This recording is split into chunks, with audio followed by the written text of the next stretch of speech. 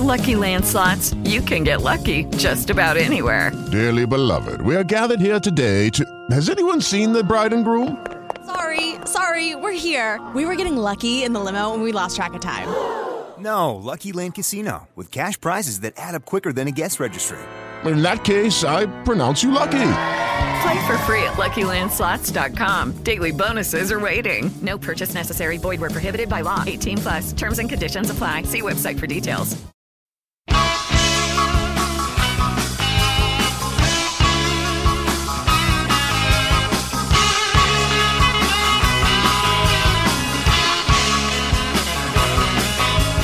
You're upstairs with the boyfriend while I'm left here to listen.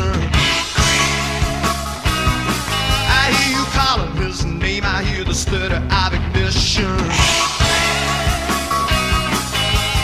I could hear you whispering as I crept by your door, so you found some other joker who could please you. Why I'm not angry, I'm not angry anymore. I'm not angry, I'm not angry anymore. Ooh, I know what you're doing. Okay, folks, this is Eric Mack with Liberally Correct, episode number 4, along with Brett Madsen, as always, from Philadelphia. How are you today, Brett? I'm doing pretty well. Yeah. What are we talking about today? Today we are talking about the media and all That's its a pretty big topic. suckiness. Oh, you want us to go? Oh, I was thinking we could just end the show right there. Okay. That's the only depth we need right there. It's just we need to The just media, we it need to sucks. just Everyone agrees. say the media. Yes. Okay. So the song you just heard was "I'm Not Angry" by Elvis Costello. We're not. From his first album, My Aim Is True. Great album. One of the best albums of all time. Wouldn't you say, Brett? I would say. Also released the year that Star Wars came out, so it was not a bad year for pop culture. Just throwing that out there. Well, there was disco, but okay. Okay. Okay. So let's get into the media. I've been basically sitting around for like almost 2 years waiting to just slam the media on some form. That's good, 'cause some kind of this is media, so I'm slamming the media on a podcast, which is technically the media as well. Oh, so that's important. That's one thing I wanted to talk about immediately. What do you mean when you say the media? Yes. What do we talk about when we talk about? Yeah, that is something that sort of pisses me off a little bit, because each side blames the media, but they both mean different things when they say the media. Yes, I totally agree with the importance of your question. All right. So what do you think the media means? Well, to me, there are legitimate media operations if you actually report facts, and I suppose you don't have to have careful analysis and opinion. It helps to do so. You can just be reporters, I suppose. That would be a news organization that I would trust if they have reporters reporting facts, and if there's some kind of editorial oversight or some kind of editorial review, and if there are actual consequences for reporting something that is not factual. If there's some kind of standard. Let's see. Okay, so that's a news organization. I would even consider Fox News a legitimate news organization, even though they suck, because they do reporting, and that's fair. I think some of the people, and there is an editorial process, right? They have a similar tone. They're pretty much after the same things. They will provide a weird version of the facts, but they rarely trade outright in conspiracy theories. It's been a long time since I've straight watched Fox News. But yeah, I have to say, unfortunately, they are an actual reporting organization. Yeah, whereas something like Breitbart, which I'd never heard of until this past summer. I had. I'm surprised you hadn't. Okay. I'm on all the message boards. Do I look like I'm part of the alt-right? You could be. You could be a white supremacist. You're white. That's true. Well, so so are you. Okay. Now, why did you just say that you were familiar with Breitbart? Because I post prolifically on their message boards. I have the username White Power Cock #1, then a bunch of exclamation points. So yes. It's important.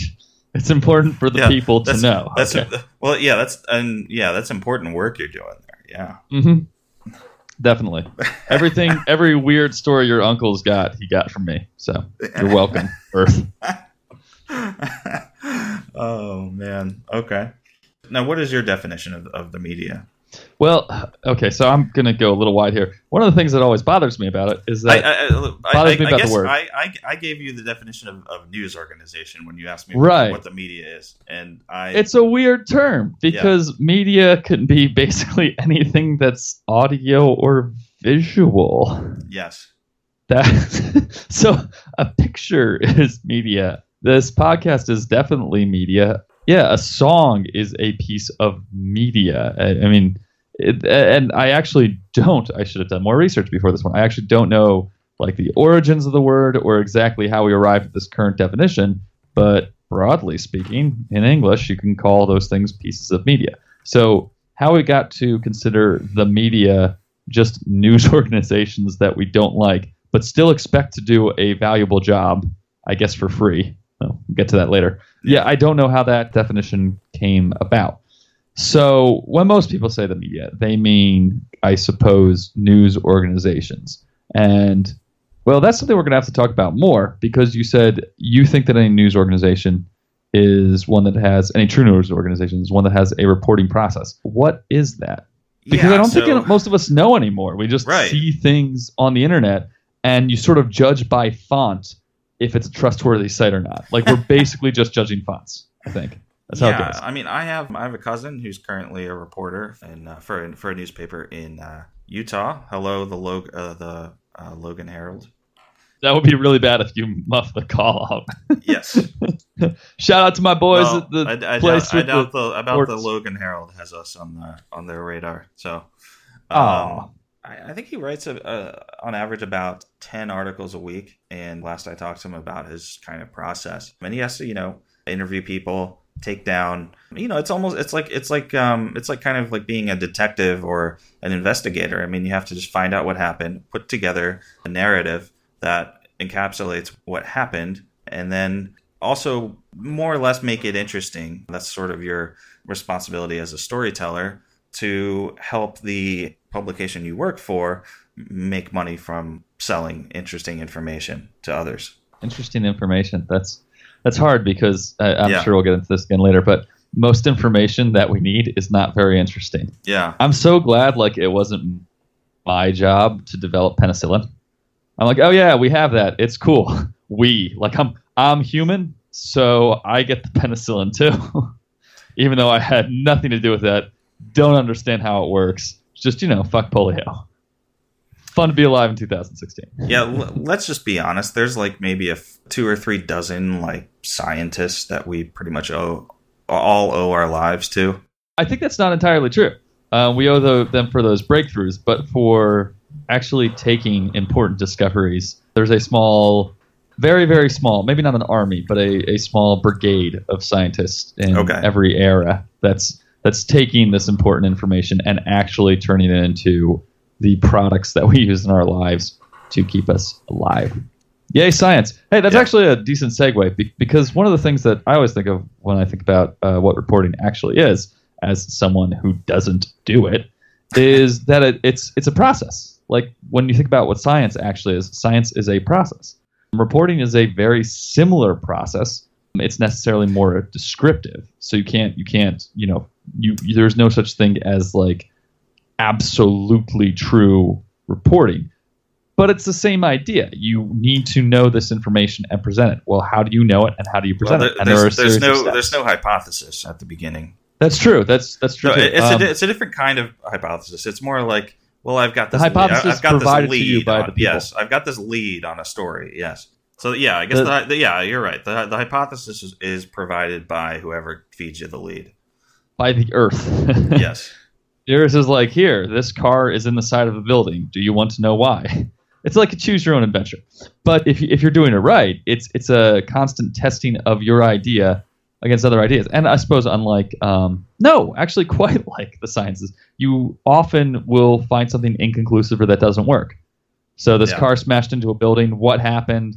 We asked the police chief. He was on the scene slow. Why were you on the scene slow? He says it's not a big deal, but it turns out that the person in the car knew the police chief personally. How was he not on the scene? And it might turn out, well, maybe there's some big conspiracy, or maybe he just didn't know about it, and it's a wacky coincidence that he knew the person in the car. right? One of those two. End of story for today. You go to a certain point and you can't necessarily clamp down. But I mean, that's true in the sciences too. You test your idea against whatever you can come up with to test it against, and it works or it doesn't. And if you think it works, other people have to test it too, which is another thing that happens in true reporting.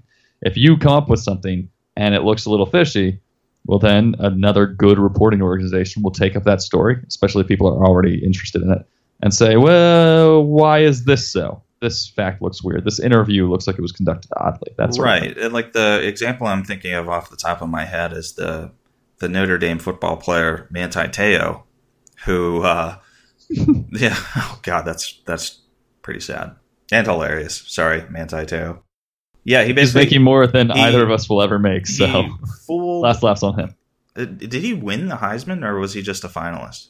He was just a finalist. I don't think he won. Yeah, I mean, he was a finalist for the Heisman Trophy. Defensive linebacker? Is that what he was? Yeah, he was a linebacker. At Notre Dame, really good college player. I think he's playing for like San Diego now in the NFL. Yeah, last I heard. But he convinced everyone like around the time of the Heisman that, or maybe it was earlier in the season, I can't remember now. This was like 5 years ago. That his girlfriend and his grandmother died on the same day. Notre Dame was due to play somebody, and they ended up winning. And it was like the story on the broadcast of the game, which was, nationally televised, as all Notre Dame games are. And then Deadspin did a report like a month later, actually looking into, because apparently his girlfriend was like his quote unquote girlfriend was a student at Stanford.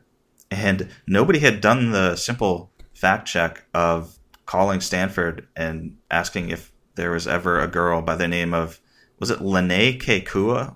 I think that was her name, supposedly. Oh, wow. That's good. That's good recap. Yeah. Well, here you bring up an interesting point, because that takes a weird sort of person to wonder about that. Normally, if a guy says, yeah, I have a long-distance girlfriend, you say, well, college is weird, and that's it. You're like, well, why? If you're a star linebacker, why would you want a long-distance girlfriend? But okay, people do things. And that's where you'd leave it. You just sort of trust that guy. So it takes a weird sort of person to be like, I'm going to call the Stanford admissions department and see what's up. Well, in Manti Te'o's case, I think he's Mormon, so I don't think he was, banging girls on the side. Boys, maybe. Oh, leaving that open. Okay. Hey, he's a football player. He's a football player. Yeah. Okay. We'll keep it to that. Yeah. Okay. So that's what we think of journalism. Is there anything else you want to add there? I want to add, you never finished the story. The girlfriend was completely fake. He was being scammed by some dude in Hawaii. Sorry. I forgot. Yeah. I just assumed like everyone else knew the rest of the story. But yeah. Well, we told this much, but this is an awesome story. It's journalism at its finest and silliest. My favorite part about that whole story, which has nothing to do with the rest of this podcast, is the shirts that you will still see around with the Notre Dame logo. They're probably very, very illegal, but with the Notre Dame logo, the clover, and that say, "Play like your fake girlfriend died today." Oh, that's awesome. Still my favorite thing in college football. Okay. Anyway, the media. Yeah. So we're going to be talking about the media for a long time. We just had about a 15-minute... You sound like you're threatening our listeners. Yeah, we just had about a 15-minute preamble there to our constitution on the media. And we're going to approximately divide this into thirds. First third, we're going to be talking about social media. Then we're probably going to talk about TV. And then lastly, print, if we haven't exhausted all the topics during the crossover. So we wanted to talk about social media first, simply just because it's kind of impossible to avoid. If we had talked about TV or print to start with, we would have inevitably gone into social media at some point. And in many ways, social media is kind of the lead story, if I'm being journalistic here. Well, it has to be. No reaction there? I mean, okay. Oh, no, this is my reaction. Okay. I'm leaving the pun go. That I'm not touching.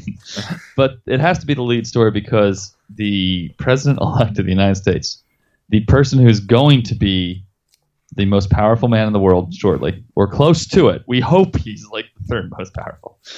That person communicates almost exclusively through Twitter. Yes. Which is a sentence that I don't know if you could even imagine it when Twitter started. Oh yeah, the guy we elected president will only talk to us through this service. And it's kind of normal at this point. Everyone's like, oh yeah, that's how we do it. Yep. Yeah. So yes, we have to talk about it. Yes. So I happen to think Twitter is a huge accomplishment, personally. I know I've had conversations both with you and my brother, two of the smartest people I know, who have each said, I don't get Twitter. What's the point of Twitter? Like, I don't understand what you're supposed to do with it or whatever. And so educate me. What's the point of Twitter? So obviously Facebook came along first and was monumental because it lets you keep in touch with and keep tabs on, that may or may not be a good thing, all the people you know who are in your life in this kind of weird, and all the people that you way. Used to know. Okay, sorry. And nowadays, Facebook is incredibly useful as a business tool, since everybody's been sharing information about themselves into this database that you can now, through advertising, basically just it's insane what you can do with the Facebook advertising in terms of collecting data on whatever market you're going after. But yeah, Facebook to me is the story of somebody opening a pool filled.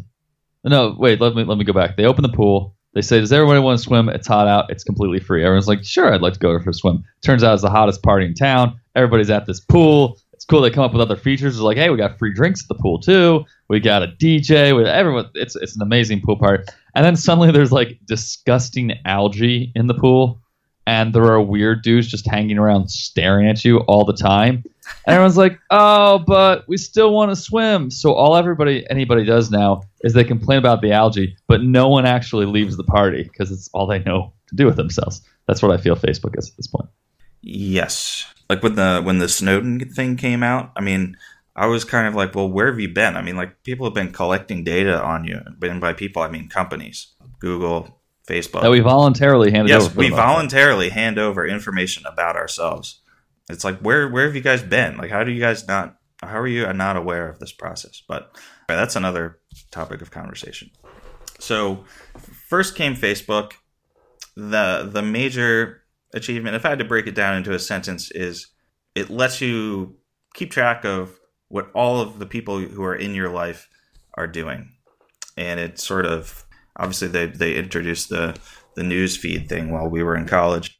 So that's what I would say Facebook. Remember the early versions of that? Yes. The newsfeed? Like, who would have thought it would become this? Where it was just sort of like, okay, so my cousin went to the mall. Why is it telling me that? Yeah. And, well, to put this in the context of the media, so we were freshmen in high school. I don't think you were on Facebook at the time. You're not on Facebook now. I'm not on Facebook now. I was on Facebook from 2008 to 2010. Oh, wait, no, I do have a ghost Facebook account. I have one where every time I try and log back in, they make me send my passport because they think I'm faking my login. Passport? No, this is real. Because I have no activity on there. Oh. They make me send them a picture of my passport, which I now have saved on my computer, with all the sensitive information blocked out. Just I have a picture that's probably me that looks like a U.S. passport, I guess. I don't know what they're trying to verify with all the sensitive numbers blocked out. But anyway, they make me send that to them and they'll unlock my account. I have one for my dormant band, and I have one that I use for Tinder because Tinder doesn't let you operate without a Facebook. So it's just like, it's literally no information, no connections, as private as you can make it. I don't remember the login right now, and it just has 6 pictures of me.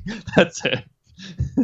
Wow. So that's my Facebook activity. So I haven't actually been doing anything on Facebook since 2010, I think. Yeah. So to put this in proper context, the newsfeed feature came out, I believe, in the fall of 2006. And I remember there was just this explosion because Facebook was very static at the time in the sense that, people posted stuff to their page or profile, but Facebook was not sort of, keeping track of the information and then throwing it in your face.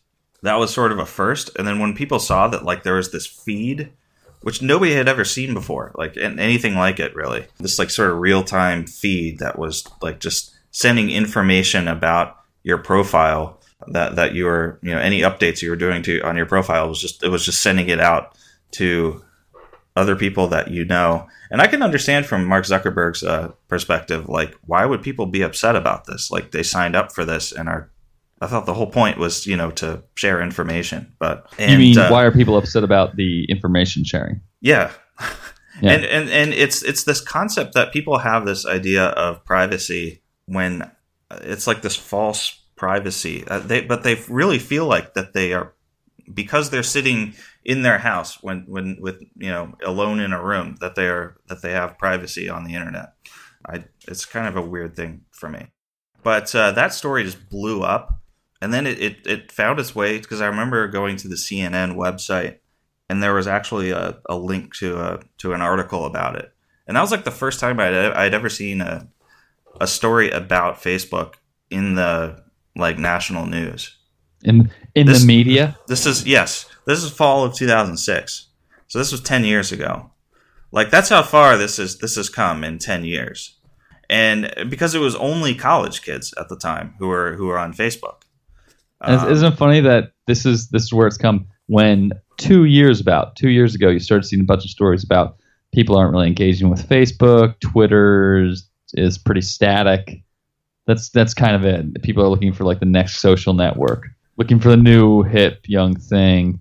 And yeah, it turned out that they had become in those 10 years since Facebook started, or I guess 8 years at the time, not since Twitter started. They became so integral to people's daily lives that it turned out when something actually important happened, like I'm going to say 407-month long presidential election, it was all on Facebook. It was all on Twitter. Those things suddenly became wildly important. But just they became apparently indispensable, even though they had been for some time. The thing that changed across the internet about 5 years ago, or it's happened over the past 5 years, is now on every web page you go to, there are the share links, right? Those were not there 5 years ago. Those have only just started. That just started appearing about 5-6 years ago. That's crazy. Yeah. So I guess so. You would basically copy paste. Man, it's been a long time, but you basically copy paste. Yeah. And then send like a messenger, post it on your wall or something, and say, please click on this, but you wouldn't actually share it to another person's account directly. You could put it on their wall, but it was relatively manual. Yeah, I mean, by the standards of pointing and clicking, it didn't automatically pop up this image with a preview of the link, of the article or whatever that it does now automatically. Ooh. So that was a huge shift about 5 years ago. So that's Facebook. And now Twitter, when that came along, I just sort of didn't see the point of it. I was like, what's the point of saying something in 140 characters? Like, I don't get what the point of it is. I still don't understand. I know why Trump likes it, because it cuts him off about the end of his capacity for holding words in his brain. But I don't know why smart people also sometimes like it. So the reason why I use Twitter pretty much every day. Not necessarily to, I don't really write things anymore. I retweet a lot of things. But essentially what it lets you do, it basically put the RSS thing out of business. So RSS was the real simple syndication thing with the orange.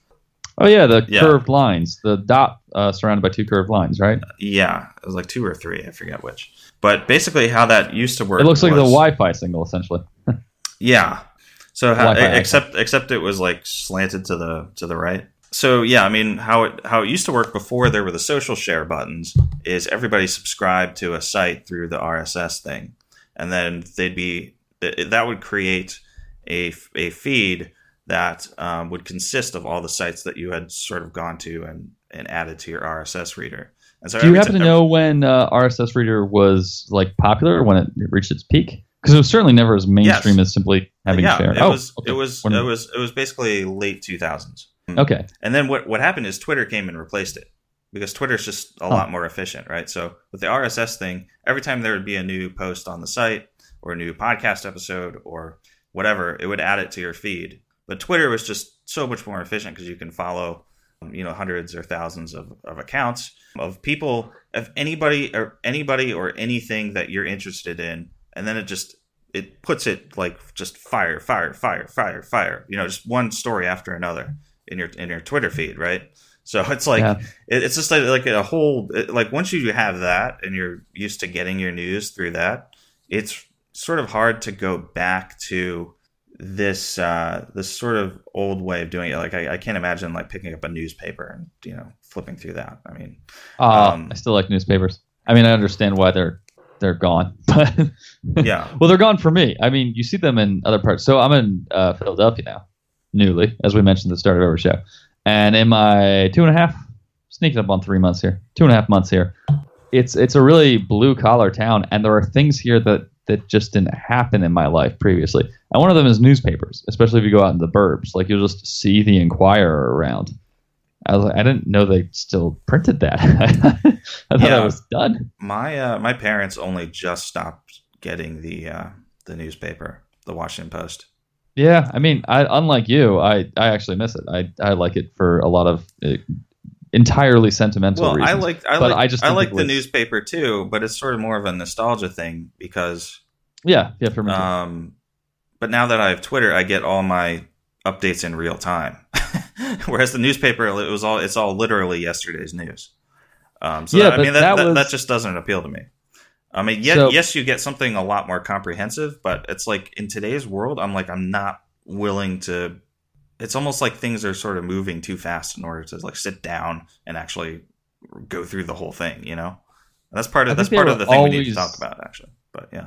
Well, and this is where I'm an old man. I don't think the world's moving faster. I think all these services and devices that we're constantly hooked to give us the impression that there are new things going on when it's simply the same amount of stuff. We just get alerted about it constantly. True. And essentially all of it is useless. Like when you got the newspaper and it was yesterday's news, you would think about what happened yesterday. You'd have some distance from it. Most of the time, it won't affect your day-to-day life, or it might in a little bit, and you maybe be concerned about it, think about it. If you're particularly civically involved, you might call a congressman, maybe you can run for office yourself eventually. But it gave you time to read what happened yesterday, go about your life during that day, in which you just wouldn't know a lot of the other things in the world, and then start again the next day. Now, I'm not saying I want to go back to that exactly, simply because it could be very dangerous to have the ability to share all this information and not like it could be very dangerous for a government to say this is the better way where you know less. But I wish more of us just knew less. Not knew fewer important things, just knew less useless stuff. I think it's making us panic all the time. Yeah, well, when everybody was getting the same paper, in a town, and then everybody was reading a paper with, editorial oversight and an editorial review board for everything. There was more of a common American experience, the shared American experience, I should say. Well, and a more commonly reported American experience too. See, this is something we've lost, and it's pretty much due to social media. I mean, let's be honest. Yeah, well, there's right as soon as I waxed nostalgic for a little bit and then called us all to not constantly panic all the time, there is one of the very good things about social media, which I mostly disdain. You would not see stories like, hey, police shoots guy in face. Guy is black. This happened 4 times last week. You wouldn't see that sort of thing previously. It wouldn't really get reported on because the beat reporter would be white. The cop wouldn't really say anything about it. And you just kind of assume, well, he had to shoot some guy. It's terrible, but the dude had to shoot some guy. He's in a dangerous part of town. And it took it took social media for people to show you, no, look on my phone. Look at the video. There's a guy actually being murdered. So there's something that I come out of it that's very good. Yeah, that is one of the benefits of a more visual world, which certainly we're moving to, even online. We're moving more toward video now that we have the online speeds and bandwidth to support it. I don't know what that's. I don't know what that how that bodes for our kids going through school, how they'll read. They'll speak emoji. We're going Yes. back to hieroglyphics. The Egyptians got it right the first time. We're going back that way. All right. But Twitter, I think, is possibly, well, it's actually, Trump is, I was going to say that Trump was sort of the more, Twitter was the more revolutionary in terms. Trump is Twitter. Twitter is Trump. In terms War of, is fucking peace. In terms of the election, this is the first time that a candidate was basically just going around the media. It's like, what is, it's like, in that sense, like, what is the media? Like in every other election, or whatever, I mean, there would always be this filter in place where the candidate would talk, and then there would be this lens that it would have to, where there would be some sort of filter through the media before it would get to you. And the news organizations. Should we start calling it that? Or are we just going to say the media? Yeah. Colloquially, the media to mean news organizations. I guess, yes. But Trump was just, with Twitter, he was just, he's like, he could just go around it. He could just speak to his millions of followers just in an instant. And it's like, you don't need to hold a press conference. It's like, if you have Twitter, then who gives a shit? That's something me, I guess, but I'm an old man who's not on Twitter, so. And I find it odd that it was Hillary they were bashing for basically not holding a press conference, but she wasn't really using Twitter. Like, where was she? Where was she?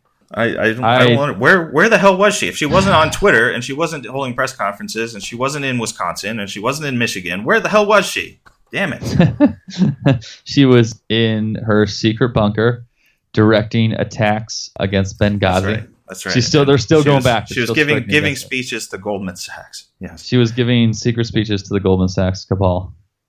Yes. The consortium of cabals, LTD, which is the trade name of Goldman Sachs. Yeah. So I was watching there's a terrific, there are basically two terrific programs on CNN every Sunday morning. The first is Fareed Zakaria GPS. I'm a big Fareed Zakaria fan. And the second is called Reliable Sources, where they sort of take a look at kind of how the news gets made each week, and it's just a fascinating show. Let's stop here for just 1 second. I want you to continue on with both of those shows, but let's note that while I'm old and that I'm not on Twitter or Facebook, you're old in that you watch CNN. Yes. At the time the shows air. Yeah, I mean, I don't. Oh, well, I record those shows. What are you talking about? I have a DVR. I don't watch any of that shit. I was testing you. I wanted to see if you were offended. All right, so you're still under 35. Okay. Yes. Jesus. Watching TV on time. Fuck you. Yeah. So they were having this debate, and one of the guests they had on basically was saying that, whether we do better reporting, whether, it's like most people aren't looking at the Washington Post or New York Times. They get their information from YouTube, Facebook, and word of mouth. Which is weird to me because isn't YouTube and Facebook kind of the same thing as word of mouth? Like, people aren't going on YouTube and watching the CBS Evening News. Well, there's this, Trump has his people are saying and I'm hearing thing. So there's that word of mouth. A lot of Trump alleged word of mouth. Sorry. I'm stepping on your punchline. I apologize, but that actually made me think of something somewhat serious. I've been wrong about pretty much everything with Trump. I really didn't think he had a shot the first time. I was up until the very end. I was thinking, he's not going to win it. He's not going to win it. Then right at the end, I thought, oh man, this is gonna be close. He might win. I really thought Hillary had it, but the one thing that I understood about him from the get-go was how effective that people are saying was. Yeah. Because I one, that's how a lot of people talk, liberal and conservative. But two, I grew up super conservative, and I don't know if it's because there's an essential distrust of the media when you're in like hardline evangelical Christian circles, but the media, there we go again. Yes. There's a mistrust of news organizations of almost any stripe when you're in that milieu, and people would talk like that. I was just used to it growing up. I don't know, it triggered something in me where I'm like, oh, that's effective.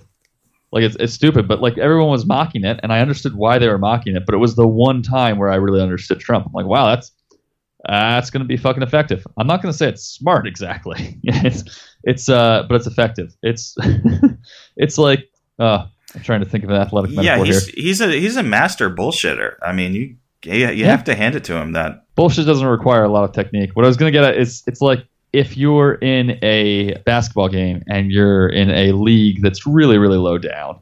I mean, like no one's really tracking this, and you're just bigger than everybody else out there, and you keep just shoving the other players down, sometimes even like picking them up and throwing them, injuring them horribly. You're just the biggest guy on the court. And the ref says, you got to stop, whistles you. And then you just punch the ref in the face, say, make me, fuck you. That's sort of what Trump is doing. There's a kind of brute intelligence to it. There's a kind of brute intelligence to it, but it doesn't require like abstract thought. And what we need and what we've been missing is 1, better players on the court, and 2, referees that are armed with a little more than a whistle. Metaphorically. Sorry, I don't want to be the latest person since Trump started this thing where it's kind of cool to suggest that maybe you murder your political opponent. I don't want to be suggesting that. Nobody murder anybody, please. Metaphorically. So that leads into the book I wanted to mention during this episode, which is called President Obama recommended it to me. That's what the book is called? No, but he did recommend it to me via Fareed Zakaria GPS. By the way, I would read that book. I would read President Obama recommended it to me. Oh, yeah. I'll pick that up. So the book is called Sapiens, A Brief History of Humankind. It is by, I believe this guy is Israeli. His name is Yuval Noah Harari. It's a fascinating look at how humans developed. I've read most of the part about kind of the pre-civilization aspect of humanity, which I realized I didn't really know a whole lot about. I mean, who does really? But really what separated, well, first of all, the humans have been around since about 1 million years or so, and they kept spawning new species of humans. We were sometimes a little short-sighted about how we think of human beings, since there's only one species of humans, Homo sapiens, left, which is not a common occurrence, or not an occurrence that happens at all anywhere else on the planet, actually. What do you mean by not a common occurrence? Like, what doesn't happen anywhere else on the planet? Where there's only one species of a particular genus. Okay. So whereas Homo is the genus, and then sapiens is the species, right? Okay. So whereas about 100,000 years ago there were different species of the Homo genus all over the what's known as the Old World. And then when sapiens evolved and sort of emerged from Kenya, basically all of the different human species evolved in the Kenyan area and then spread elsewhere around the globe. Distance running and coffee. That's what we're good at. Yeah. Fundamentally as humans. Then we proceeded to just go around and spread around the world and just totally wipe out the rest of the human species. So that now there's those other humans. And there's now only Homo sapiens left. And so why is it that happened? What made Homo sapiens so powerful that they were able to do that? And that media. And that they've social media. And that Homo sapiens have been able to just live in this civilized way and basically take over the planet and possibly destroy all other life on the planet. Exterminate every natural resource potentially, and all the other species, nuke the world and so forth. Did you see that? What's his name? Stephen Hawking said that in what's his name? Yes. Who are you confusing him with? There's only one of that dude. Yeah. There's only one dude who's the early '90s Mac voice. Yeah. He said that in 1,000 years that we'd have to likely go to another. We'd have to actually leave Earth.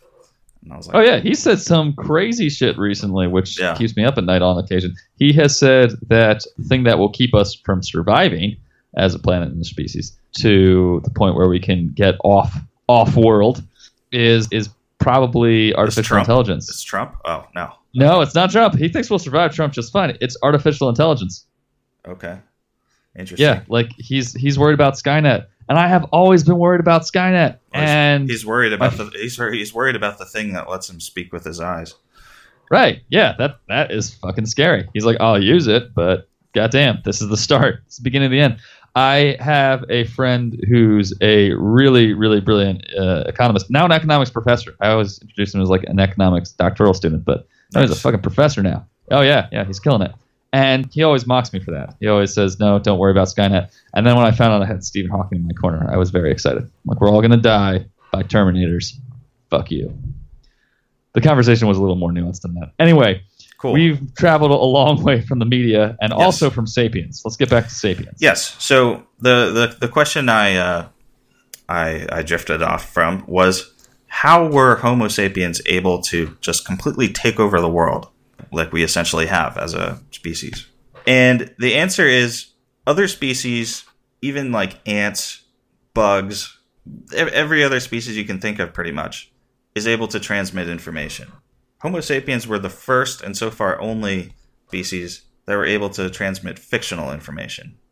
And so, I can promise you what the first fictional information was. It was, it's not you, it's me. Yeah, so in other words, one of like the examples they give is, they being the author, who's a he. One of the examples he gives is that if you know that if you send a scout and that you can see that there's a lion around the corner, you can like report back to the tribe and be able to sort of paint this entire sketch in a way that you sort of can't if you can only basically report factual information, right? If you can sort of like dress it up with this whole skeletal narrative framing, that actually becomes quite advantageous when it comes to coordinating attacks and working together cooperatively. The other part of that is you can kind of gossip, and it's like you were saying with the people are saying thing. He actually goes into gossiping and talking about things that don't really exist, right? Think about how many wars have been fought because of religion, or how we all have these concepts of like we belong to a tribe or we belong to a country, these things that only exist in the abstract, and how powerful that is. If you can like be sent to war and soon fight, America will literally only exist in the abstract. Yeah, but like if you can, you literally can be an abstraction. You can be sent to war and fight side by side with some guy that you've never met in your life, but you guys are united in cause and purpose somehow through this abstract concept of the country. Well, we both probably like Steak and Shake, so that'll be a start. Yes, that's a great reason to fight a war. Mm-hmm. Yeah, well, all right, I will die for this dude. He also predates the engines of Obesia.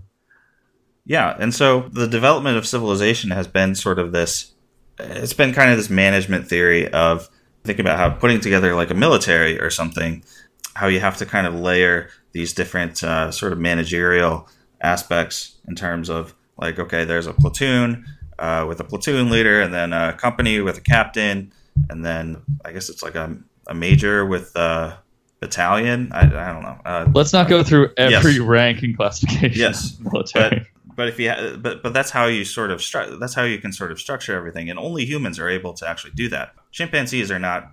They're able to, like, I guess, kind of fight for their little kind of group of chimps or whatever, but they're not able to organize in that kind of fashion. And so the reason why I wanted to bring all this up is the idea that what gives humans their edge over every other species is the ability to transmit fiction. I think that really played into how this election was covered. I think it played into... We made it back. It played into who won the election. And no. It was really unsettling just to kind of see all the fake news develop and spread like a virus over the internet, and just it was just very disconcerting. Yeah. Your thoughts? My first thought is that it's kind of a tragedy when you're talking about how humans can develop these national and regional identities while chimpanzees can't really do that. The real tragedy there is that the chimpanzees can roll deep, but they will never know that they are rolling deep. They'll never have hashtag squat up on any of their team pictures. Right. So I guess what I'm saying is I miss Harambe. Continue. Yeah, I mean, another example would be if you have a monkey in front of you and a banana in your hand, you can try to get which I do frequently. Yeah, I mean, you can try to get the monkey to do something for you, and you hold out the reward, which is the banana. We said we wouldn't talk about this on air. What is absolutely not possible is you cannot convince the monkey to go die for some cause in order to receive bananas in monkey heaven, right? That's just not going to happen. Whereas right now, there are many people, ISIS, looking at you, who promise their soldiers that if they die for their cause, that they will be promised, 72 virgins or something in heaven? I'm not really up on the ISIS manual, but yeah, I think you get goodies up in the afterlife is the idea. Yes. Which, by the way, that sounds like just a royal pain to me. I mean, how that's a lot of like, I don't know. It doesn't feel right. Is it supposed to feel like this? It just seems like it's more work than you want. I would like ask for 72. We're talking about ISIS here, or right? Like if I blow myself up, I want 72 like urbane, sophisticated, witty women with a repertoire of sexual knowledge that I have not yet been exposed to, but that they are willing to teach me. That's what I want. Yeah, it's a different thing. It's a cultural difference. According to a new translation of the Quran, or I don't know if they get that from the Quran or if they get that from something else. But we're way out of our depth here. Yes, but yeah, apparently the new translation. I mean, this was written 14 centuries ago or something. But apparently, what they think that it means now is 72 raisins, not 72 virgins. We're going to have to take a cue from our description of journalism earlier to make sure that this is a real story. No, I saw this on a Fareed Zakaria documentary called Why They Hate Us.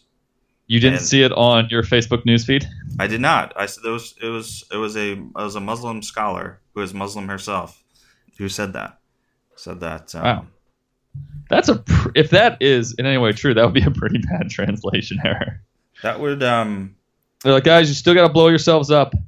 All right, take a knee, gang. We're gonna have to talk this one through. That would be a pretty big disappointment once you get to paradise. If I don't know, I mean, you just find yeah. Okay. Oh, yeah, fuck yeah. Okay, so we've gone from the dawn of time. Yes. To humans' ability to lie, to humans' ability to convince people to do things for strange reasons. So maybe that we should go into kind of the history of the news media and how it got to be sort of that biased, or at least ones that were catered to a particular market arose. Okay.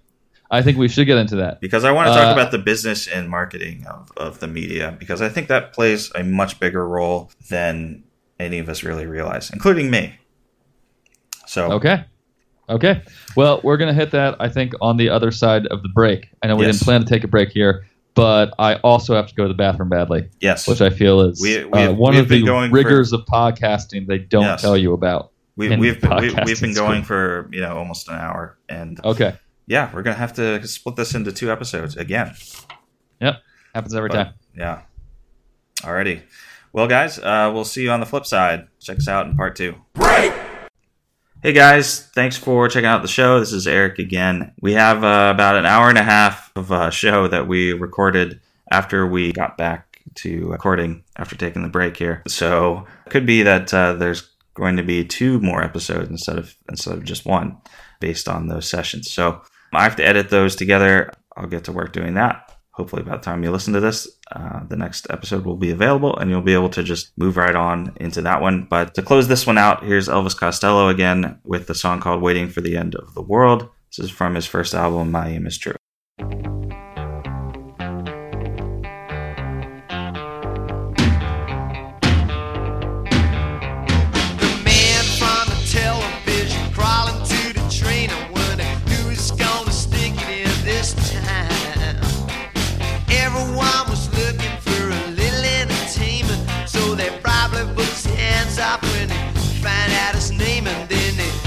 Down a power all along the line. We got stuck in a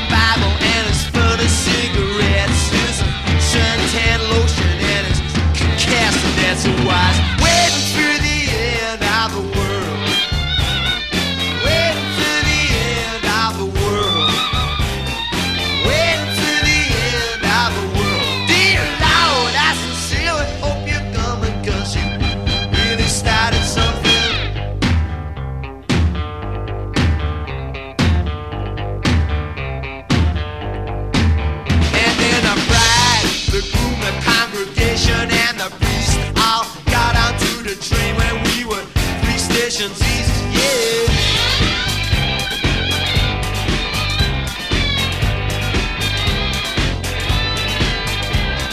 Hiding from a scandal in the national press, they have been trying to get married since they stole a wedding dress. You may see them drowning as you stroll on the beach, but don't roll out the lifeline till they're clean out of reach. Waiting for the end of the world. Waiting for the end of the world. Waiting for the end of the world. Waiting for the end of the world. Waiting for the end of the world. Waiting for the end of the world. Waiting for the end of the world. Waiting for the end of the world. Yeah, waiting for the end of the world.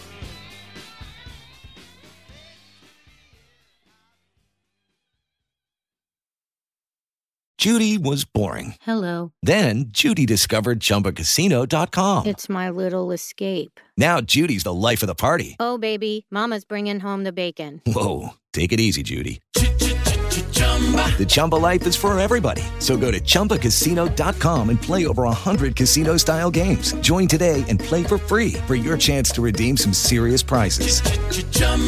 ChumbaCasino.com. No purchase necessary. Void where prohibited by law. 18+ terms and conditions apply. See website for details.